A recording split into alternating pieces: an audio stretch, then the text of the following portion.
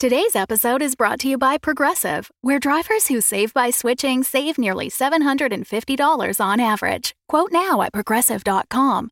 Progressive Casualty Insurance Company and Affiliates. National average 12-month savings of $744 by new customers surveyed who saved with Progressive between June 2022 and May 2023. Potential savings will vary.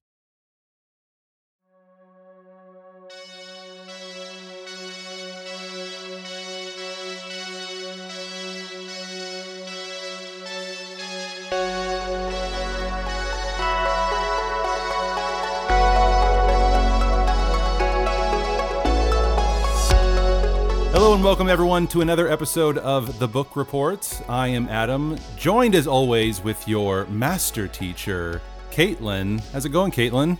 It's going well. It is, especially here in... That doesn't sound like a good... that doesn't sound good. It sounds like No, actually it's really good. I'm excited because here in LA we're actually having a gray, rainy, quote-unquote winter day, so that's my jam right now. Actually having some weather.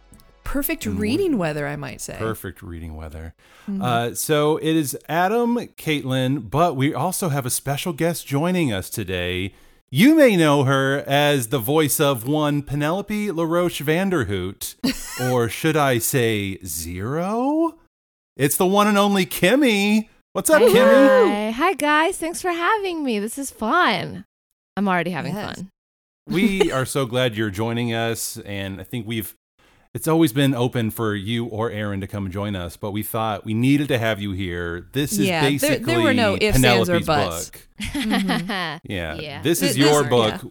We needed to have you here for your arc and to hear all the good details, but also to get us going, I think I wanted to start with two of your experiences with Oliver Twist by Charles Dickens. I believe you both have read it. I know Caitlin's read it. Kimmy, have you read Oliver Twist? Not in its entirety, but I've read a lot of it. And I've seen a lot of iterations because you know your girl is a PBS masterpiece lover. So I'm very familiar with the story. So you've seen adaptations and you've seen like iterations, read most of it. Were your moms not obsessed with Oliver the musical? Were your moms not in love with the Artful Dodger when they were 5? I think only within the past couple of years right. I realized that Oliver and Oliver Twist were kind of like adaptations or the same things. I had no idea. I thought they were different things, and it was just a coincidence that also, they had Oliver and similarities. Company. Oliver and Company. Now, Another see, iteration. I have seen Oliver and Company. I got Street Savoir Faire. So I know those references more probably than the actual book itself. See, you're ready. You're ready for this. Yeah, if that's the intro that you get, then by all means, use Disney, use the stage, and then but there's no go Billy to the Joel page. music in either the novel or Oliver, correct? Sadly. So they're immediately inferior. Immediately inferior. Immediately inferior. As soon as you take Billy Joel out of the equation, it is much less of a lasting impression on the mind. I mean, a lot less fun, let me tell you. Well, that's a good segue. Speaking of not as much fun, because I've heard a little bit of Caitlin's opinions on this book. I guess in what you remember of reading Oliver Twist, like, do you just enjoy the book? Like, is it a fun read? I'm gonna guess maybe not. I'll answer and say yes and no. What a fun answer, right? Yes, in that Dickens. Okay. Dickens, you got to get into, right? It's a different writing style. It's not a different language. That feels like a silly thing to say, but you just have to get into the groove of the time and the sort of writing. But the words he chooses are silly. The names are silly. All these names are so silly. And that's a really fun time. Plus, you just see things that pop up in, if you're a Harry Potter fan, so many of these names she pulled. Even his, this isn't in Oliver Twist, but his artist who did a lot of the really beautiful original drawings when it was being published was named George Cruikshank. And we all know Cruikshank as Hermione's lovely cat. Yeah, we got the Beetle. So it's really fun to read and see the references to later literature, and the characters are very ridiculous and silly. But is it fun watching a sweet, innocent child be beaten and hated on regularly for no reason? No, that's not a fun time. It's pretty painful. Yeah, it sounds like a rough read. How about you, Kate? When you were, I know you've read it before, but rereading Yeah. it in preparation for this, it's like, what are your general thoughts just on the book as a whole? Well, I first read it in ninth grade. It was required reading for that class, and definitely had a different experience at that time. Not only was it forced upon me, but also just as, how old would I be in ninth grade? Like a 14 or 15-year-old looking at these plights of the orphans and those that are called juvenile delinquents. I wasn't fully empathetic towards it. And so it was just more of a reading the spark notes and reading to get the points for the assignments. And it wasn't until coming back to it in its entirety for this arc, because Kimmy had told me when she was designing Penny that she was basing her past in part on Oliver Twist, that I read with a different purpose and read more towards the characters. And yeah, it immediately becomes apparent morality is definitely more painted black and white in this for a reason. And the character names, yeah, it was just another book, much like I said in Moby Dick, where it's just like, I don't have to come up with interesting, funny, or weird NPC names. They are there. They are ready to go for you. And a lot of times he would name his characters in such a caricature type way because he's telling us straight up what their character flaws are, or for the heroes of the story, what their strengths are as well. We have Twist, we have Fagin, Dodger, Brittles. Mm-hmm. Who are the two? Oh, spoiler! I forgot to say, guys, if you're a weirdo and you haven't finished our arc of Oliver Twist, stop what you're doing right now, because there will be spoilies. There absolutely will be spoilies. Oh, so yes. Pause right now, go back. And now I've given you enough time for me to ask, who are the two ghouls that Fagin raises in the final fight? What were their names? They had goofy names too. I don't know if you remember. One of them was Brownlow, I'm pretty sure, which is not actually one of the characters that is a bad guy in it. He's actually one of the good guys in it, because I wanted to, like, I don't know, I was like, hey, who would get sucked in here? So Brownlow's actually in the story. He is somebody who helps rescue Oliver from his plight. He's like an older So this is man. how you repay him, his good character. Yeah, so those who would know the story, they're like, no, not Brownlow. And I forget the other one. Shoot. Don't have that in my notes. It was like a quick one. I can read some of my favorite names. I've got a list of the names from Oliver Twist right here. Please. Oh, Yeah. We've got Mr. and Mrs. Sourberry. Oh, yeah, Noah- Sourberry. We got Noah Claypole. Okay. We've got Mr. Grimwig. We have, obviously, one of my favorites, Kate Hughes, Brittles, Mr. Brittles. Mm-hmm. The two policemen who are really incompetent, Duff and Blathers. Yeah. Blathers. Their names right there tell you their incompetence. Mm-hmm. Yeah. What and was then the name Tom of the- Chitling. Chitling. Yeah, these are so many good. Yeah, not a shortage of fun names to use for characters. What's the name of our rabbit folk from the tea shop? Rose Maley, who in the Maley. book is basically she is one of the ones that Oliver ends up living with, and is closer to him than he might have realized. Well, I can see Yeah. how you'd want to cling to the fun of the names, because from just going off of this world that you created, Kate, it is pretty like a dark and feels kind of hopeless town and city with these children who are eking to survive, but also have an abusive caretaker. So yeah, it's pretty. Which is rough basically stuff. Charles Dickens', take on Oliver Twist. That's the tone that he was putting. So it was, kind of before now in a lot of our arcs and a lot of our stories, we kind of kept morality or the question of right and wrong in more of a gray area. And in this one, to match the tone of the book, but also to match like, hey, I want to make it very clear. Fagin's a bad guy. He's not Right. misunderstood. He's clearly unrepentant and knowing what he's doing. So I had to kind of stay with that chivalrous tone that Charles Dickens takes on a look at the societal evils, especially those that affected children. children on the streets.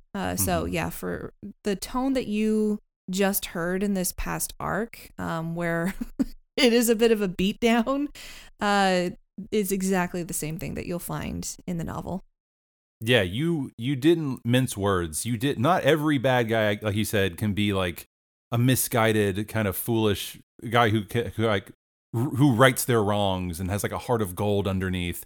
You just went straight out evil with this guy when you introduced like his torture dungeon and trying to kill people. Yeah, he was just a bad guy through and through. Yeah, and he's which like was fun. taking a monopoly on like fresh water in the city and just like eking out any kind of chance at rising out of the ranks from anybody who lives in this area, and being the chief warden of mayhem here.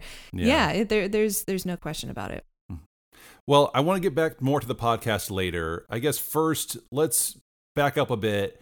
And as our resident high school English teacher, could you please give us all a little bit of the history background just on the novel as a whole? Its Sure. impact in history and Charles Dickens, or anything else you think that would be interesting to share? Sure, yeah, I'll give you kind of just the main gist of it. The full name of this novel is Oliver Twist, or The Parish Boy's Progress. And so even in the title of this, Dickens wanted to have a bit of an allusion to another way earlier work, The Pilgrim's Progress. And so there is already a stance on morality at the very beginning, and also telling us right away that our title character is going to be undergoing not just physical suffering, but also just extreme suffering to the point where it becomes almost spiritual. I've heard of Pilgrim's Progress. What is that novel about, really quick? Do you know? Pilgrim's Progress is like an allegory where it follows the Christian's walk of life, like from choosing to convert to Christianity or choosing to follow Christ and then making it all the way to the gates of heaven.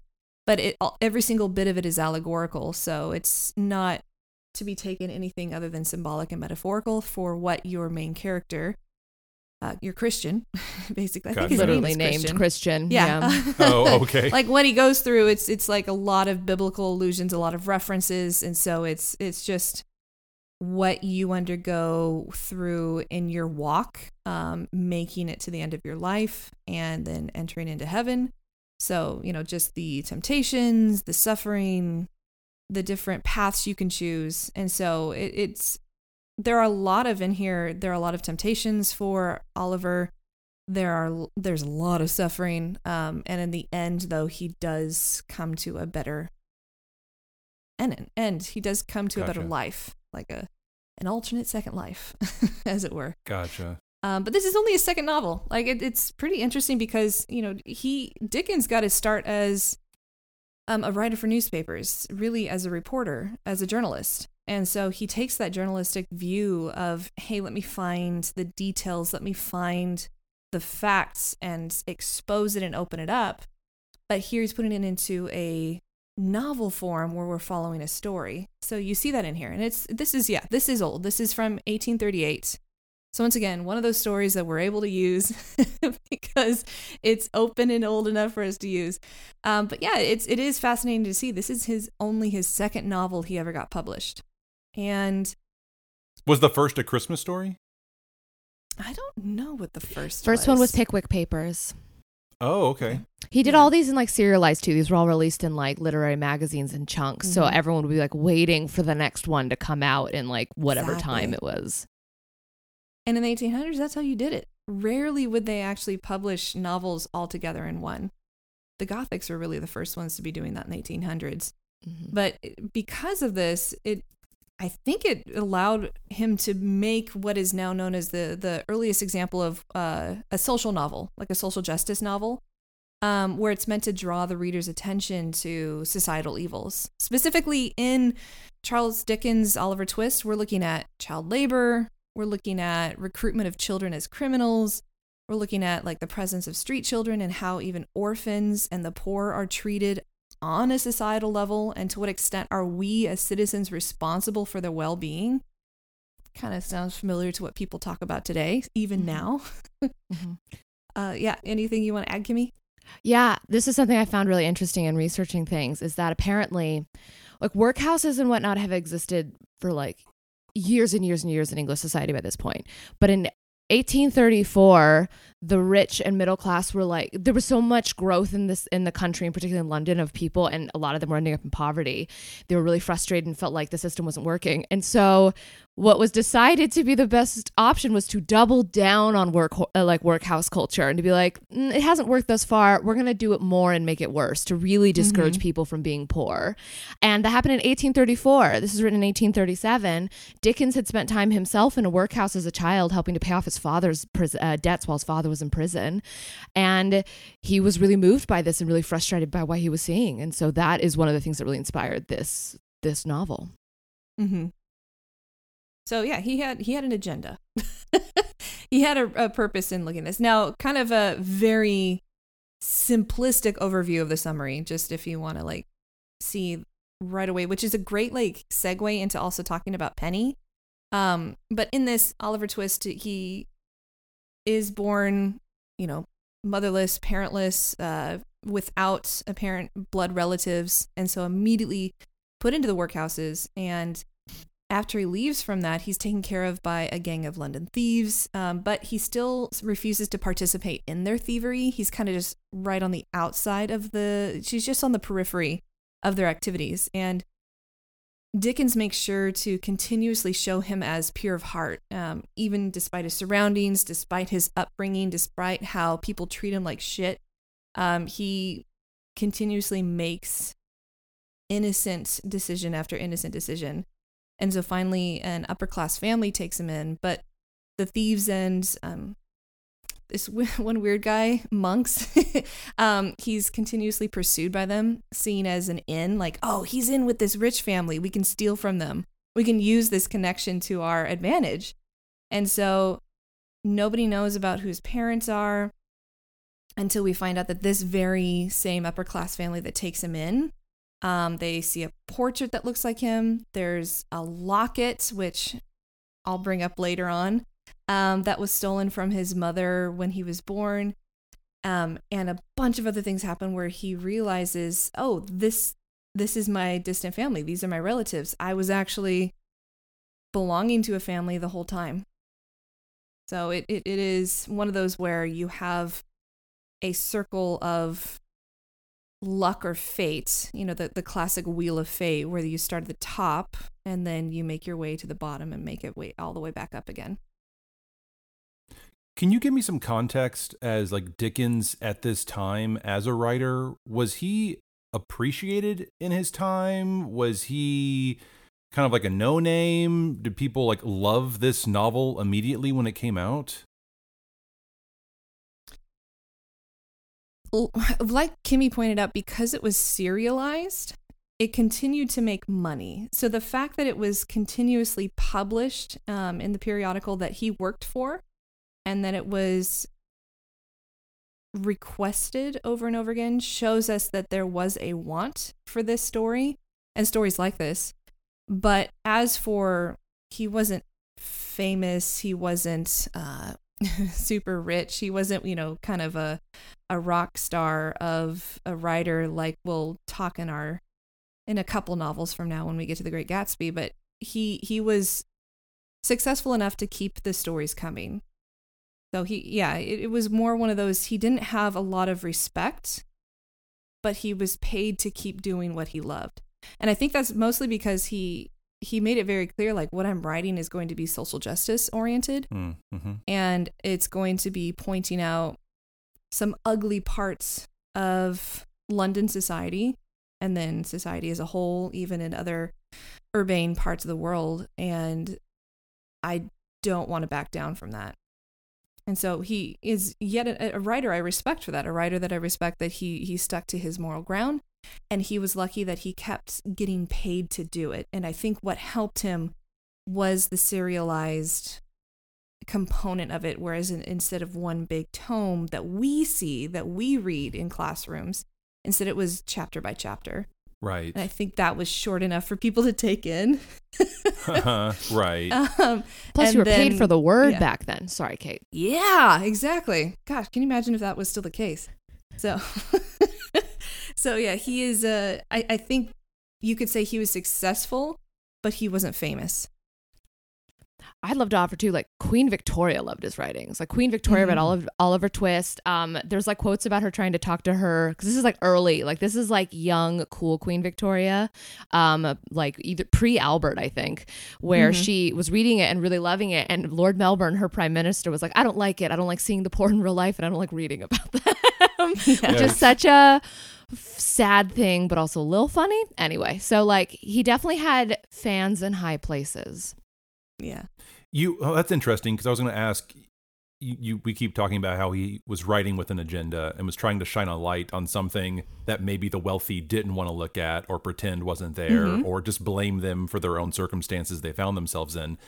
After this novel came out, and if it was popular, was there any change? Did anything change because of this book? Was anything shifted, or a light shined on, and these practices were put away with, or not? Was it all in vain, kind of?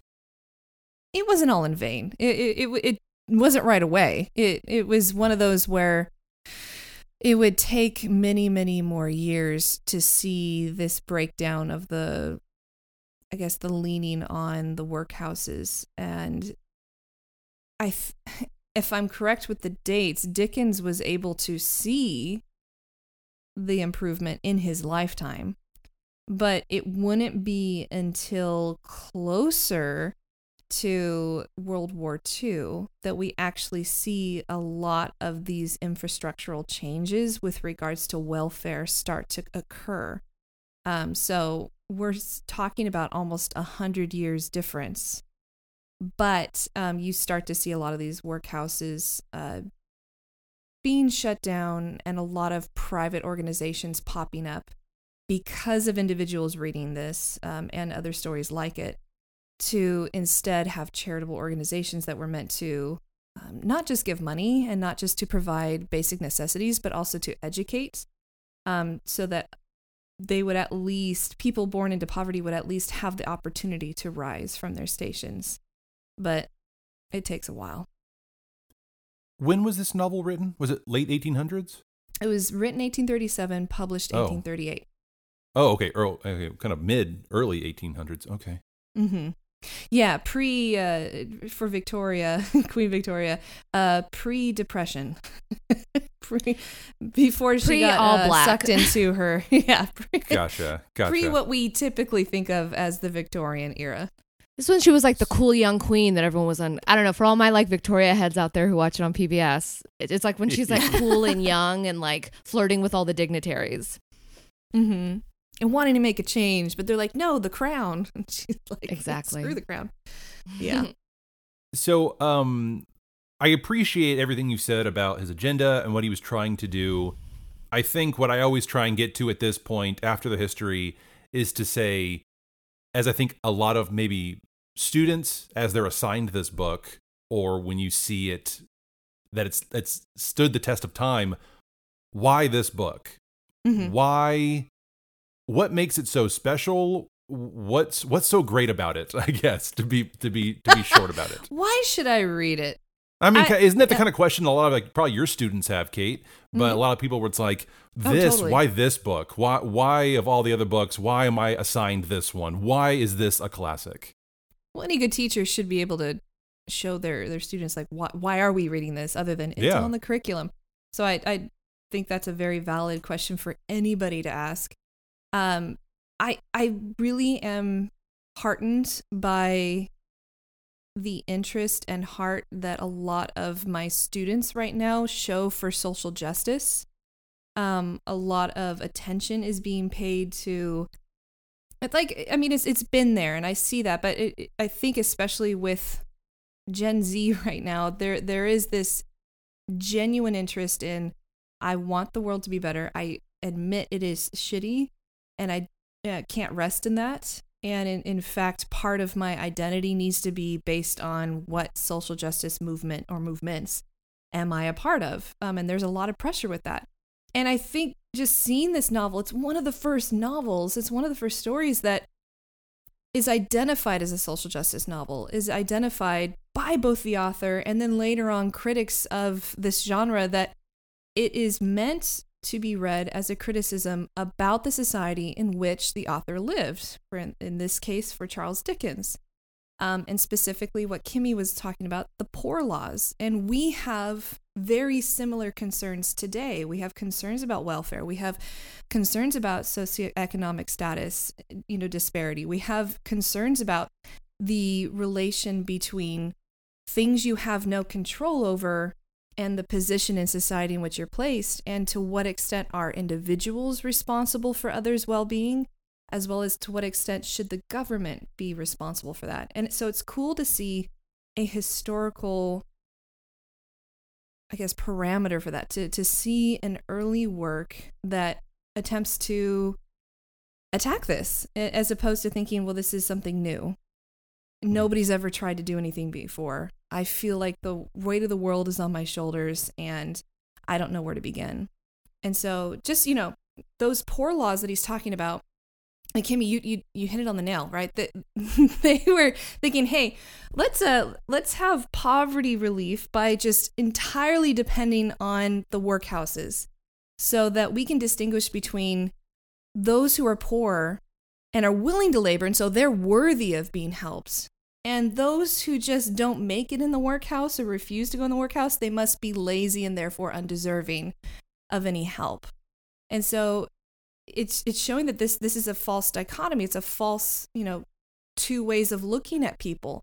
And I think it's wonderful to have an author who is attempting to inspire his readers, especially readers at the time of upper and middle classes, to improve intolerable conditions.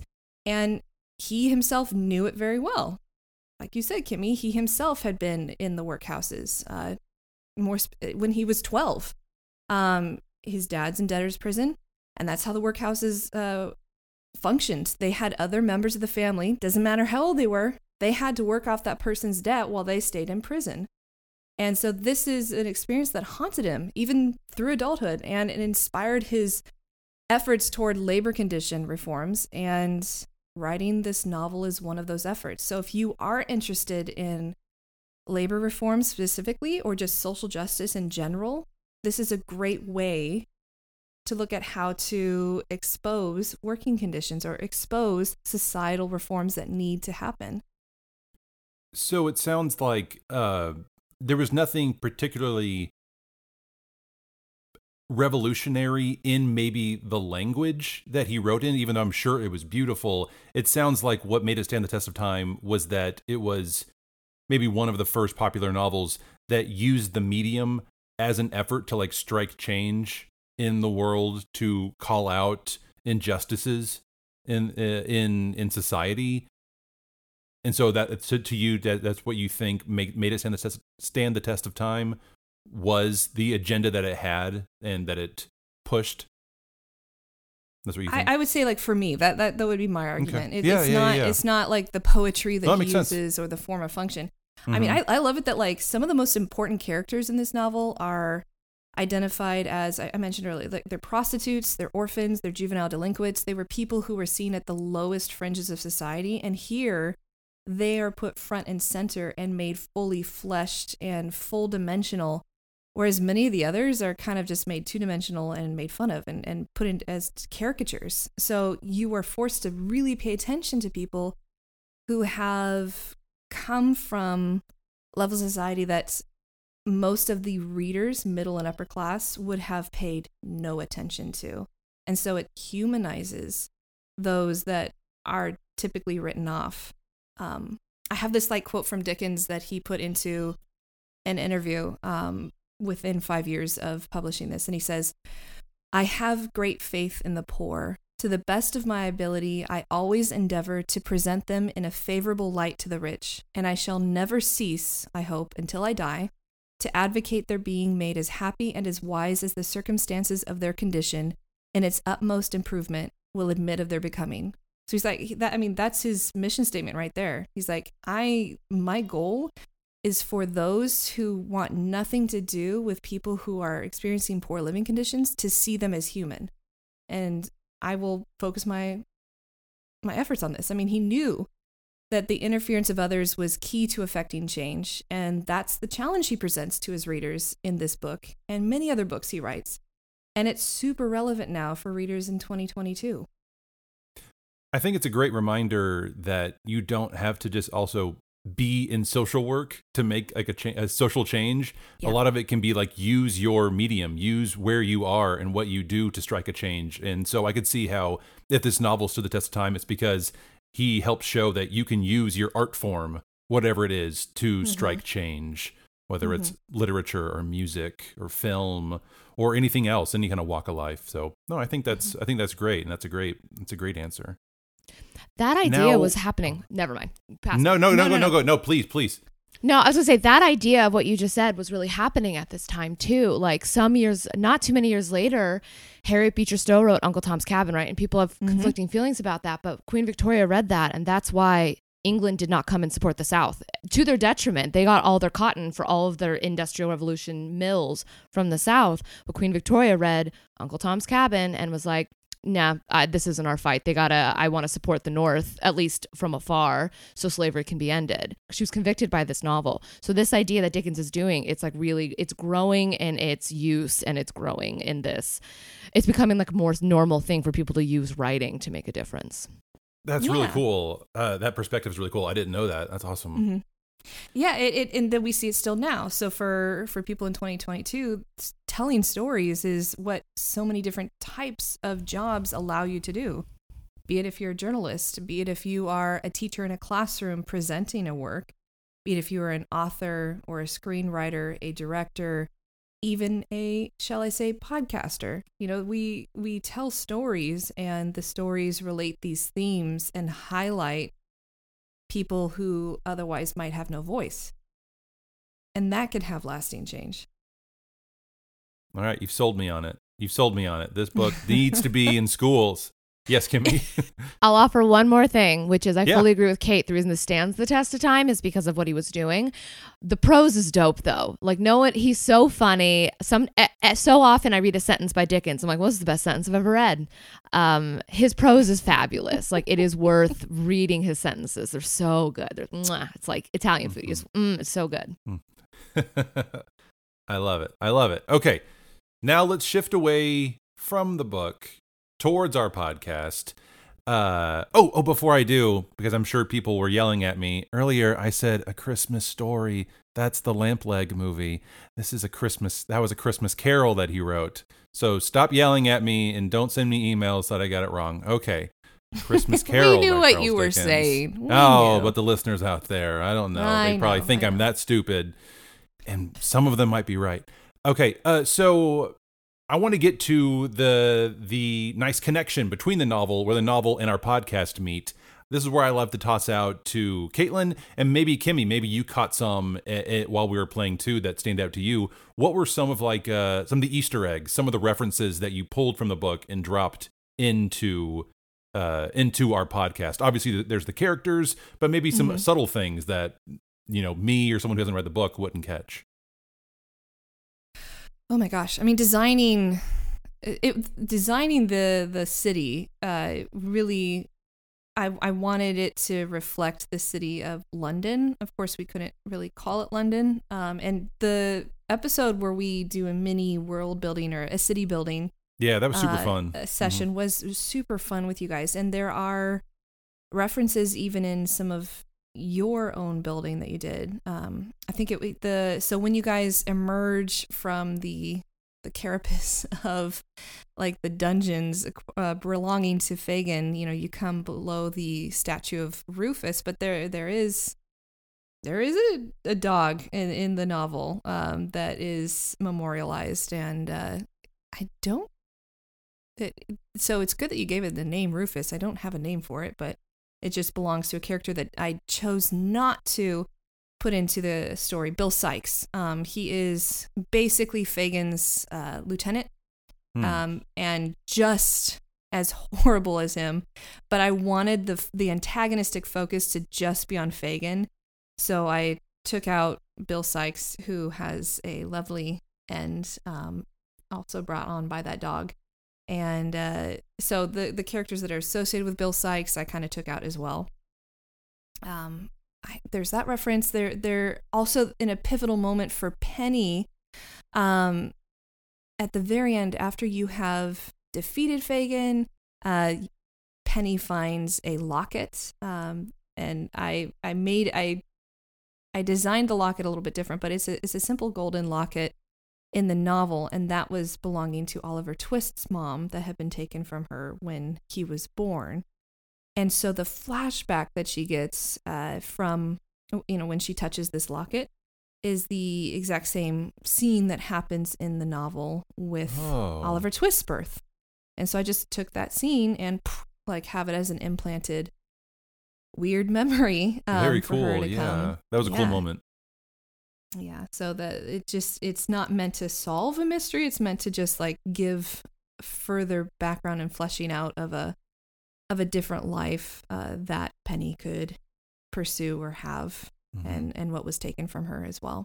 And then, of course, in very Pulp Fiction status, Fagin throughout the novel has this collection of jewels and just goods that the kids steal and give to him, and he keeps the best of them in this little chest. And it describes it a couple times, and I kept thinking of Pulp Fiction, where he would open it up and stare at it, and it shined on his face, and we never see inside, because as soon as any of the kids get close to him, he snaps it shut and hides it. And so I just kind of thought, hey, just that'll lets be your the treasure mind chest. it lets the mind just wonder about all the riches that are in there. Yeah, that's exactly. That's cool. So I just made that the chest at the end. Kimmy, do you, from when you read it, or even the iterations you've seen of it, was there anything fun that you were happy to see pop up in the podcast? You're like, oh, and from the world, you're like, oh, this character or this place or this reference. I love the usage of Old Smoke, which is something Kate and I discussed, which just those names for London that are so fun, but people don't usually know. So I really enjoyed things like that. For me, it was using clever ways to use the names like Brittles. And if I remember correctly, when we first appear in the world, we appear in we appear in the dungeon of an undertaker's office. Mortuary? Mortuary, exactly. And that's a big scene at the beginning of Oliver Twist. So I think that was really fun. That's a really big scene. I think that's the second or third place Oliver is taken, and he gets pretty abused there before he runs away to Fagin's gang. But there's a lot of scenes in that dungeon, sad scenes, but a lot of scenes at the beginning, and it was fun that's where we showed up. So that was another little Easter egg Kate did that I thought was really smart.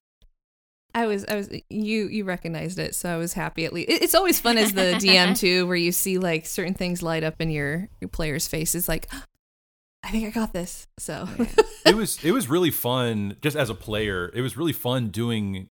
I think we had 2 bottle episodes in this arc. I think in that mortuary, we were inside that tiny mortuary for the entire episode. Yep. And then later at the graveyard, I think after we find out who Penelope is or who Penelope isn't, I think that entire episode was just standing next to a grave for an hour, and it was a fun world to be in. I think, Kate, you helped craft along with Dickens, taking from it a really fun world to play in. That gave us and so you guys much chose to go to some fun places too. But it as a DM, it's fun to world build with your players, and so that session where you were kind of helping me build out Old Smoke and figure out the Dickens versus Charlestown. Charles Dickens, I guess. I think you guys got that, dear listeners. But also in the graveyard, when you guys are finally leaving and you overhear the soliloquy of basically from the other famous words. Yeah.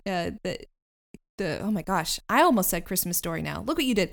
But that soliloquy at the end by Scrooge in A Christmas Carol. And so it's just a Dickens reference, a fun little one if you ever realize it. I can make the name on this headstone go away. I promise to keep Christmas in my heart all the year. And then Penelope's little last kind of stinger at the end, saying that everyone hates that guy. I thought we just end that episode. It was really good. So a lot of it is just it's the characters, it's little scenes and little phrases here and there that planted in. Mm-hmm. Yeah, it always helps kind of bring the world to life a little bit with the author's own words sometimes. Mm-hmm. So now I want to segue to our last section. This is normally kind of when we do a Q&A for Caitlin as a DM or me as a player. But I have written these questions, and these questions are all for Kimmy, since Kimmy is here. All about Penny. I want to know all. I want to hear how Kimmy's experience was, and her character Penelope.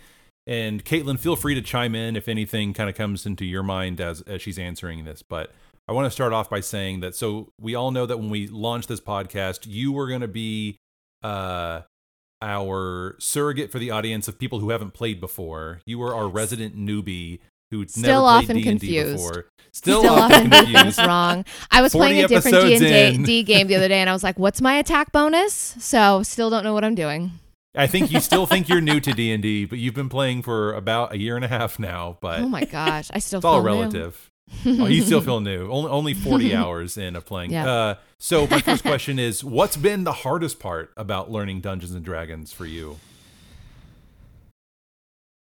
Keeping track of every single number. There's so many numbers. And I'm not a math person, so I'm like, wait, it's my attack bonus versus my proficiency versus there's just a lot of like, what do I add to this roll?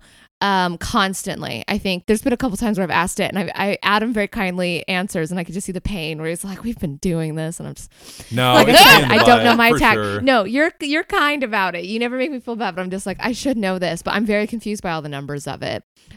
Which is why I like being a rogue, because it's just real simple. I'm not chasing spells. I don't do much, but when I do, it's usually just hitting, and I like that. Well, and every time you level up, it changes like half your numbers, and you have to remember, like, what did I put my proficiency in, and that number changes, and then this changed, so that connects to that number. Yeah, it's a lot of numbers to keep up with, which so makes many it numbers. kind of tedious at times. Mm-mm. What was your inspiration in designing and developing Penelope or Zero? What a good question.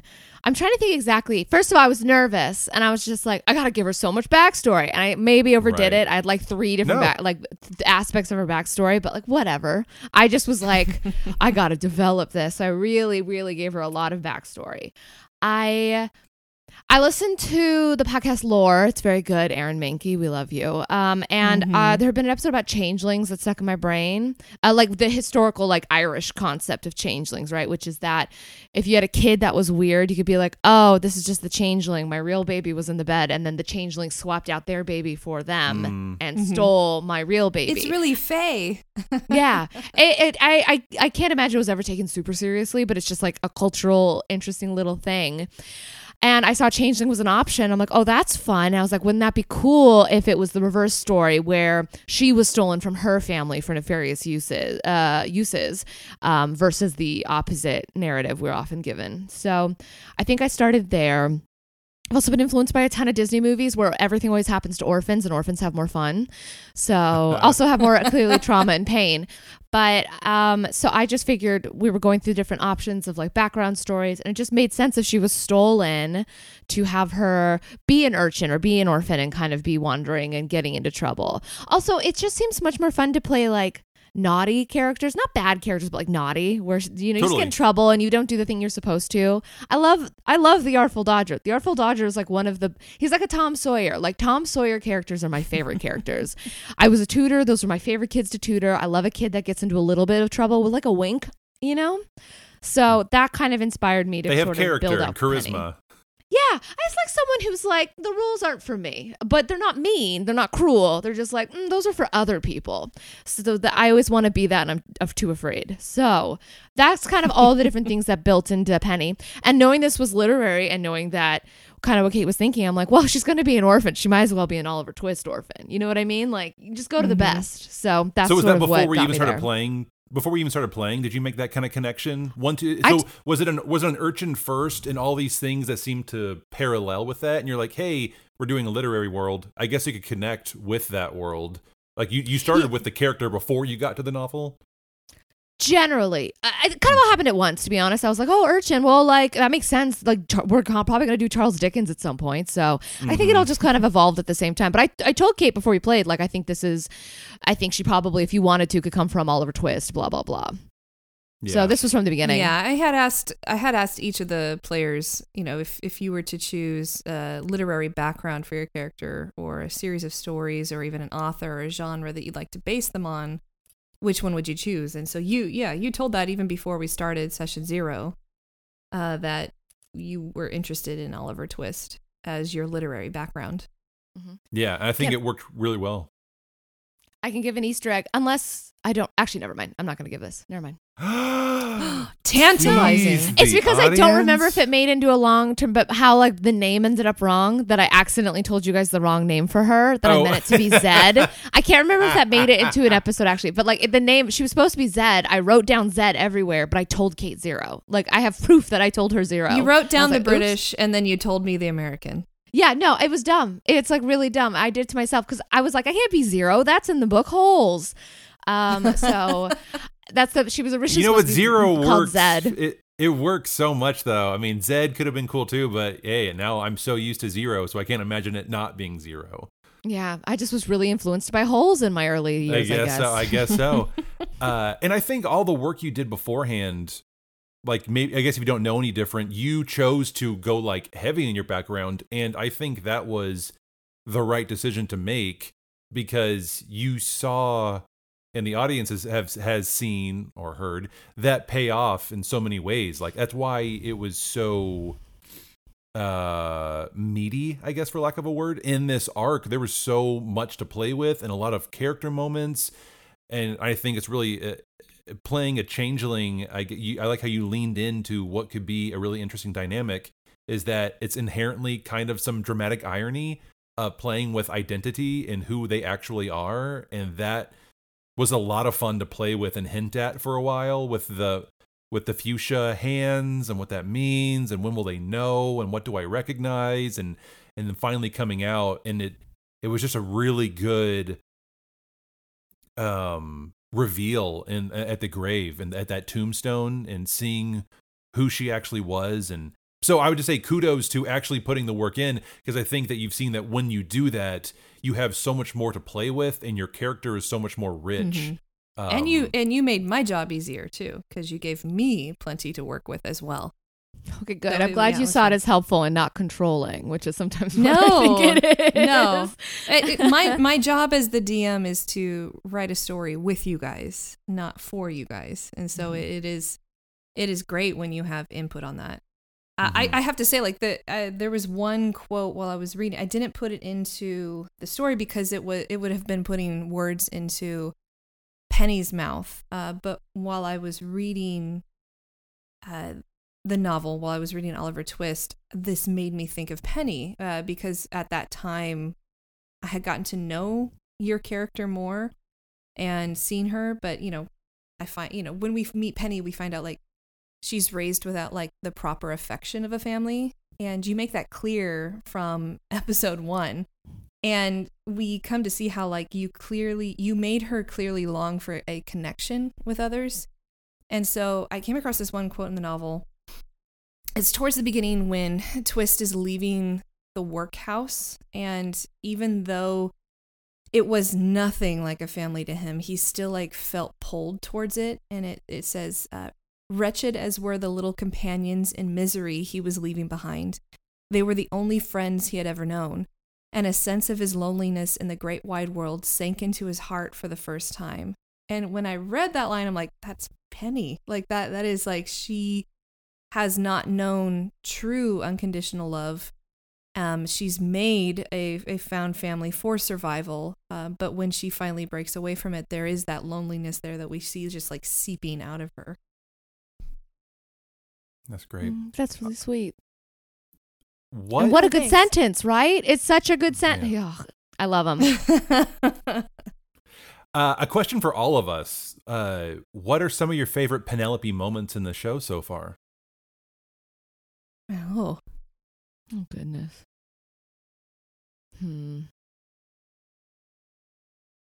I'll cut Very out. nice I'll cut question, out this long first of pause. all. That's Yeah, very nice yeah. of you to ask this There's been a lot question, of first moments. all. Yeah. I mean, honestly, you listed one of my proudest moments, which is the stinger I did at the end of the Scrooge moment. That is truly one of my proudest moments. I felt cleverer than I've ever felt in my life. And so I was really glad that you liked it. It was good. That was one of my favorite moments. Yeah. You're very good at improv for that. You are have really good at been improv. Good for moments like that of having something thanks, to guys. say. Yeah, I think one of the best, like more interesting moments just in the show, I think, is when she is kind of breaking down in the graveyard, and we're next to her kind of like pelting her with questions, trying to figure out what's going on. And I think she's just huddled down on the ground. And the way you described it, Kate, it sounded like her body was just like kind of morphing, constantly shifting, ever shifting through, like just not landing on anything. And her body kept like just kept kind of morphing. And I thought that was a really cool visual of just this person's inner anguish kind of outwardly exemplified, I guess. Shown is just like her brain is racing, her mind is racing, and then her actual literal body is racing and shifting through these patterns as fast as her mind is racing. I thought it was a really cool moment in the show. My favorite moment to role play with Penny was during the Robin Hood mini arc on the island, and where I was Robin, and it was kind of during when we were explaining how she was leveling up, and up in the tree, just the skirting around the truth of Penny's like upbringing and what drove her away, and yet seeing her try to open up as much as possible while keeping her guard against another potential Fagin-like leader that she didn't know how much she could trust this person. It still was fascinating to role play with you in that moment, to improv with you, and to see you walk that fine line between trust and throwing up walls. So that was, I think you played that off very well. But I think it was a great moment for Penny to start to soften in a way that was very tangible to listeners. Anytime Bertram gets to do a scene with Penelope, I just really enjoy. There's a very like sibling kind of rivalry there where it really kind of just feels like water and oil trying to kind of mix together to a certain extent. These completely different people who just clash with everything they say. But it makes the moments where they come together, I feel like, even sweeter. The moments where they stop kind of bickering with each other and can embrace one another. I think it makes those moments really sweet. Like that at the end of the fight, I think when Fagin's dead and you talk about how like that was really hard, and you just like sit down and kind of let that moment happen. We all get to kind of like quietly kind of like hold each other with that under that monstrous blanket that was Bertram's handkerchief when he grew to like a giant size. It makes those moments, I think, really sweet. I appreciate how we've tried to find a balance of being certainly goofy and crass at times, but then also not being afraid to be sentimental and reverent at times. Yeah, Penelope's just a fun character to improv with. You're fun, Kimmy, to improv with. Thank you, guys. That's really sweet. I appreciate the way you guys pushed me, particularly because Penny gets really locked down, A, because that's the character, but because B, being new to the kind of like way of storytelling through D&D, I get really stuck in being like waiting for the perfect moment to reveal something. Mm-hmm. And I'm realizing it's like playing apples to apples. Never just hold on to that good card. Use it the moment you can. Yeah. And that's how I feel like it is. And so you guys have been pushing me better about just like letting the character have moments and not just holding on to things regularly, which has been fun to learn to let go. I really enjoy the moments where Penny and me meld a little bit, and not like in like I'm an artist and I connect with my character, but where I lose a little bit of track when I'm like playing of what is character and what is me, like the moment with the dogs a couple episodes ago during the fight where Penny refuses. That was just as much me as it was Penny. I stand by the choice for the character, but that was also a very me move to be like, I'm no longer playing. And I'm taking my ball and going home. Yeah, everyone should feel bad for my husband. But yeah, no, it's moments like that are very fun though later to be like, ooh, I got into that. All right. I will say outside the game, I think I felt myself blending with Bertram when you said goodbye to Pip. To Pip, I found myself like really sad by that, and I think as an audience member, it was just fun having Pip as a character for that dynamic. And who knows, maybe we'll see him down the line again, pop up somewhere. I know that I personally hope that we do, because I felt like, again, like with Bertram with him, for whatever reason, Bertram just like hated Pip. but not like in a mean way, like he was ever gonna like do him harm.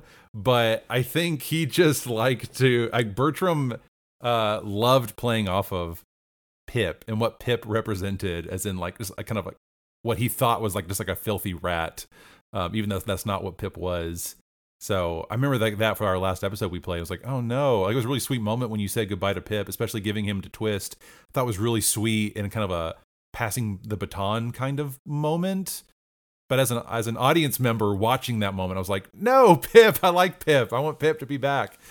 So we'll see. We'll see what happens with that. But I thought it was a cool character decision you made to do that. Aw, thank you. Yeah, no, that it's really sweet. It was meaningful to do, but honestly, part of it was just really like, this would make sense, and this frees up Penny to find a hedgehog at some point, which is what I realized I should have done from the beginning, because that's all I want is a hedgehog. So it's way more strategic than sweet. You could have both. That was an option? I would say, though, I'm very tempted to do a beer fest and have like, Pip's gone, but this is Kip, his his twin brother, and he already knows all your names, so you don't even need to know. It's like he's been here the entire time. Now, I'm gonna make sure, as a producer, I'm gonna make sure Pip comes back at some point. He'll rear his head again. You were rocked by that. You did say that afterwards. You like, I can't. He's a character I love to like hate. You know, it's hard. Like, I felt like I lost, like, I'm like Lex Luthor, who kind of lost his like Superman, something like that. You lost your foil. Pip was your foil. Yeah, Pip was my foil for sure. I don't know what that says about you. Or I mean, I was thinking about from the very first episode. Pip, I think I was telling Kate, I was like, man, Pip has been like the fourth character who's been there since episode 1. And Bertram has hated him from episode 1, where I tried to smash him on a table because I thought it was just a filthy rat who was loose. I was like, oh no, now this character's gone. This is so funny. Well, you thought about Pip potentially more than I did. I did. I mean, if you probably listen to the episodes, I bring Pip up all the time, just in a kind in a mean way. I'm like, I hear you say all that.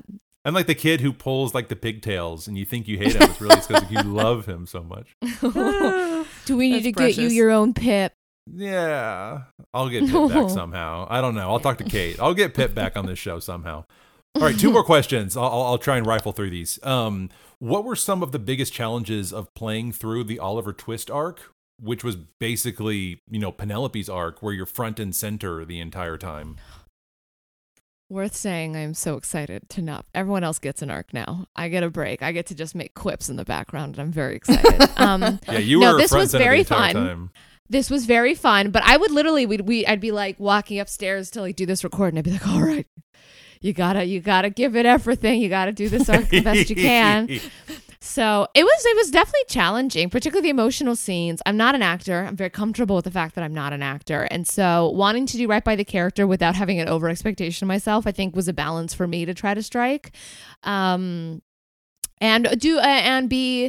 give everything I could for you guys, because you guys were putting so much work into this and doing a really good job. Finding the balance, like I said before, between when to release information and when to hold it back is always really difficult for me in these stories, because I had so much background information on Penny, and I didn't want to just drop it episode 3. It was emotional. Yeah, it's hard to pick the moment. It's hard to pick the moments and not just exposition dump like so much in one moment, but also do it like in an interesting way. It's hard to pick those moments. I'm sure that was really hard, and I'm sure it's hard to find a balance between like, what does Penelope know in this world that like the DM knows, but like me, Kimmy, doesn't know. I'm sure that's really hard too in this world that your character should know, but you don't. Yeah.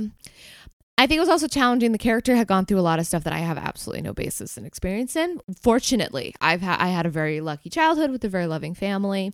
And so I think trying to pull and try to understand how she would respond to people, it was hard. It was just to try to figure out what was the best way. And I definitely probably missed a lot. I didn't always do it very well, but I was always trying to think of like, how would she feel about these people or this moment with this like just constant background of either trauma or pain, whatever you would call it. I was actually talking about moments I was proudest of. I was proudest of how I was responding in the graveyard to Bertram's questions, because it's an experience I don't have, and I felt really good about those walking away of like the responses of why Penny when she was explaining her motivations. I felt really good about that. Yeah. Yeah, you want to be gentle, like hold those things with care, because like you said, you haven't gone through those things, and you're talking about a character who's experienced extreme trauma and abuse, and certainly not being flippant with that. Like, I appreciate how you held that very seriously. It wasn't like a joke to you, to just like, obviously, I think I would have respected the character less had it been like, oh, whatever. I appreciated how you tried to show how your character just carried that trauma from like episode 1, and the way you don't let people in, and how you didn't trust leadership, and how you didn't want to be around people. It makes me excited to go back and listen to those episodes to see how you played out what you, Kimmy, knew about your character was carrying and the rest of us didn't know, and how you handled that. I thought you did it really well. I thought you handled it really gracefully. Thank you. I appreciate it. She thought she was a murderer the whole time. So, maybe you'll hear bits and pieces of that. It was fun to true. gift you with that. Lo and behold, you are not. Yeah, I didn't see that coming. So that was really fun. I really thought, I'm like, this is her burden. Yeah. Yeah. I'm glad that Caitlin was able to like maybe kind of lift that from you, because it sucked to be like, oh man, you think that you did this terrible thing. And I mean, either way could have been played interestingly, but I'm happy that Penelope's getting kind of a happy ending, I guess, out of what was a really terrible situation. I guess a happy ending for now, which leads me to my last question. And don't go into what you don't want to share for spoilies, or something you're sitting on and what you want to do for the future. But my question is, with Fagin dead and a lot of her past demons like exorcised, where do you think Penelope goes from here moving forward? Like, where do you see her going? More so emotionally, I guess, than physically. To West Egg. No. Emotionally, I think it is still Penny. I think the next step is for for Penny to start trusting and loving a person in authority. I think to realize that not all institutions are bad or out to get her. I mean, that's the core thing for humans, right? Is when an institution burns you, you lose all faith in institutions in general. And institutions are really important as much as they're really flawed. So I imagine that's the big step for Penny, is going to be learning. I mean, I think her distrust of authority is healthy and should be used sparingly, but I also think it'd be important for her to learn to follow someone's leadership, and to trust them with that responsibility and not feel like she has to be in charge. Yeah. So, I mean, I think we can see that is coming. I think Kate's laid that path really beautifully. So that's what I expect. More flirting with Crusoe too. It's going to be fun. Yes. Where's that going to go? I see a lot of flirtation in your future. Yay! Can you tell us? I'm kind of confused, and not in a bad way. I'm just curious. What is going to become of her, like her identity, I guess, to a certain extent? Like, is she going to continue looking like Penelope LaRoche Vanderhoot? Yeah. Is she going to be Zero as like a pale changeling character? And again, if you don't know, or if you don't want to share, but I'm kind of curious where we left it off. Like, man, who is she going to look like? Honestly, I always saw her as a bit of a Tonks from Harry Potter, where her identity is not really tied into how she looks. Like, Tonks was always adjusting her nose, her ears, her hair. She had a general look, but like she was always just sort of like changing it, because that's not how Tonks viewed herself. Tonks was an individual, not an appearance, and so that has always been my leaning for her. But the truth is, something I'm still thinking about, and we'll be deciding very soon, because we are recording more episodes soon. But it is something I am thinking about, of what makes the most sense for her. Because part of me thinks, like, I'll tell you the options and then we'll see what I choose. But part of me thinks that she experienced more love in her experience looking like Penny than she ever had. And I think she still wants to be called Penny, because why would you change? Zero was never a nice name to have. So I think she'll still go by Penny, because she doesn't know her real name. But so she might still want to look like Penny, because that's the only way she's ever received like love and affection, is in that form. But I could also see her wanting to go back to her original form. I could see it going a couple ways. So I'm chewing on it. It could be a continued like journey of how she deals with trauma and Yeah. her past abuses. Yeah, to it see doesn't what have to she be wants figured out right land away. on. Yeah, it could be something where Exactly. she decides that she doesn't want to be anything and she wants to be like ever shifting, or maybe at the end of our entire show, she kind of lands on this new kind of persona or whatever, or new identity. But yeah, it'll be fun to see how you play that in the future moving forward. As you're flirting your way with Crusoe. Hey, that helps with flirtation. Then you can just be like, I look this way with this person and this way with that person, and they don't know any better. Yeah. Well, I think we can wrap there. I think it's a good place to wrap. Caitlin, thank you so much for bringing all of this wealth of information and knowledge to us. And Kimmy, thank you so much for joining us on this episode. Woohoo! Thanks Your for having arc, me. It was so great having you and getting insight into your character and background and creation and everything else. You're welcome back anytime you want to be here. It's always Yes, fun please getting to join talk us to you. anytime. I we just do want this. to talk about books anytime. Exactly. Well, there'll be plenty more time for that in the future. We'll be talking books. You can guarantee that. So as I leave you, thank you so much out there for listening. As a call to action, as always, we always say, please rate and review us wherever you're listening to us, on Apple Podcasts or wherever you listen to us. Take a second to leave a comment, whatever you want. It really just helps of push us out so more people can see us. Also, share us with your D&D friends. That's really the best way to do it. If you like D&D and you like our show and you have friends who like D&D and D&D podcasts, please share it. If they like D&D podcasts or literature podcasts or comedy podcasts, please just share it with them, because they'll trust you more than they'll trust us. That means a lot.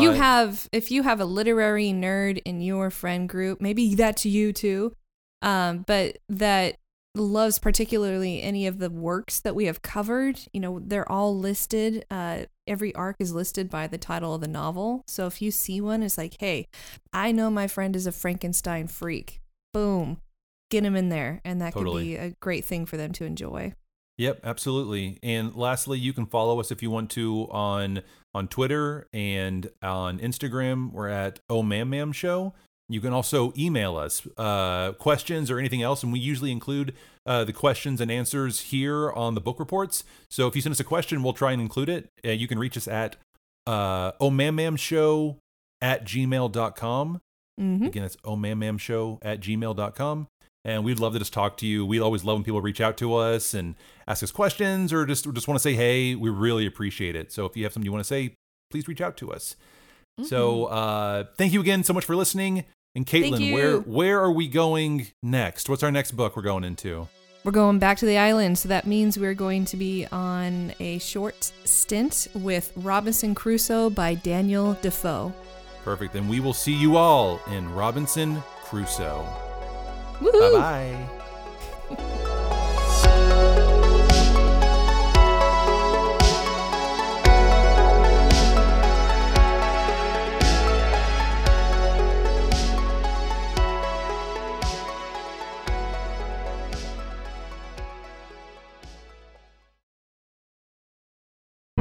The Fable and Folly Network, where fiction producers flourish. What kind of woman becomes a pirate? From the makers of Mockery Manor. Violent, insane, not at all comely, and they smell like a couple of dead badgers preserved in cheap rum. Comes an adventure on the high seas. Will you pay extra if I push a little harder? No, please. I'm just a writer. I'm writing a book and I would like you to be in it. Inspired by the lives and loves of the pirates Anne Bonny and Mary Read. You think you know me, Anne? Do you think I never got my hands dirty? Your mind's been so twisted, you think pirates deserve mercy. Did either of you ever meet Blackbeard? Everyone loves a rebel. They love to see him swing, too. Put your weapons away, both of you. Stop it! Read! Read! Oh, Anne and Mary! Fight like men! Or you'll hang like dogs! Starring Christina Bianco, Suze Kempner, Hamilton's Carl Queensborough, and more. Do they have tails? Somebody told me they have tails. I haven't seen a tail, your ladyship. The Ballad of Anne and Mary. Available now wherever you get podcasts.